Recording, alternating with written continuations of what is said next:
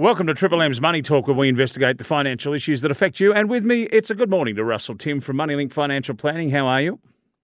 Good morning, Neil. Nice to see you back fitting well in orange again and on the airwaves. Yeah, good to be here. Now, Russell, from memory, I think most super and investment funds did quite well for the last financial year. But since then, it hasn't been plain sailing, has it? There's been a few things causing shares and investments to be a little on the weak side. Yes, Neil, that's certainly right, unfortunately. The last year was good and July was positive too. Back then inflation was coming down and most people were fairly confident that interest rates had reached their peak. But then in August and September, investors started to worry that inflation wasn't coming down fast enough and perhaps interest rates may have to go up further. The inflation figure for the year to September actually rose again from 4.9% to 5.4%. And now we have conflict in the Middle East. Obviously, that's causing concern for financial markets too. Yes, it certainly is, Neil. Yeah, October saw investment slipping back further. People were worried that the conflict might escalate, and they still are. They were also concerned about possible disruption to oil supplies, which would cause energy prices to rise further, and that, of course, would handicap economies and put upward pressure on inflation. So could we see further problems ahead? For me, the outlook isn't clear. Yes, that's right. Yeah, there have been some encouraging signs, though. The major global military forces have avoided the Ukraine war, so that remains a local conflict. And so far that has also been the case in Gaza too. Others haven't got involved. If that continues, investment performance over the next few months is likely to be most influenced by interest rates. Now, rates have been pushed up dramatically to control inflation, as we know. It had been falling for the last 6 months, but then ticked back up again in September, as I said, raising concerns. Now, we have a new governor in charge at the Reserve Bank. Michelle Bullock is her name. Is she going to be able to get inflation back down again? Well, fortunately, she's very experienced, having spent her whole career at the RBA. I think she'll do a good job, as the previous governor did.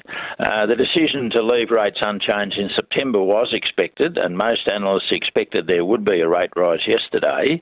The new governor isn't weak. She suggested that there still could be more rate increases needed ahead. Okay, now we know inflation is high. The costs of things keep rising. Then people want pay rises to keep up. So how do we break that cycle? Yes, it is a challenge. It all started with the government spending and handouts during COVID, of course. People had plenty of cash to spend. That created demand and led to shortages. Energy prices rose when the Ukraine war started and have been trending higher since. So salaries and wages have had to rise. And that means the cost of producing goods keeps rising. And, of course, that means higher inflation. Well, it has come down since its peak last year, but it is still high. Okay, we need people to slow their spending so demand for goods and services decreases and prices can come down. Is that right? Yes, that's about it. We're seeking a controlled slowdown in the economy, so demand drops. Economists call it a soft landing, Neil. Okay, now the one positive thing for investors is that banks are now offering up to 5% interest on deposits, so that's quite attractive. Yes, it is, but it is fully taxable and it doesn't have any franking credits, tax credits, and inflation is around 5% anyway. AMP Chief Economist Shane Oliver says when it comes to investing in growth assets, the historical track record shows that succumbing too much to pessimism doesn't pay. He says the history of share and property markets in developed countries has been a triumph of optimists, that's his words.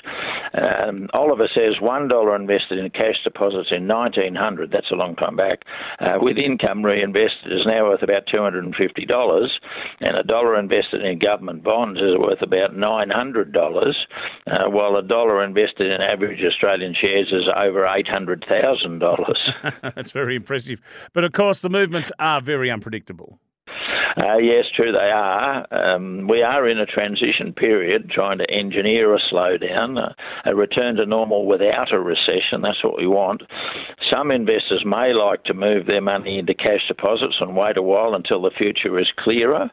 However, Shane Oliver points out that it's extremely difficult to choose exactly when to opt out and go to cash and when to buy back in to profit from the recovery. I've also noticed that house values in Sydney are already recovering from their fall last year, and there aren't any bargains around here either. Yeah, that's right. Sydney house prices are back up, I think, 10 or 11% or something. And shares in good quality companies with reliable earnings and dividends are also still in demand. Prices are down a bit, but they're still in demand. When inflation is high, asset values do usually rise. Okay, thank you very much, Russell. Thank you, Neil. And Russell Tim is a representative of Moneylink Financial Planning Proprietary Limited, an Australian financial services licence holder.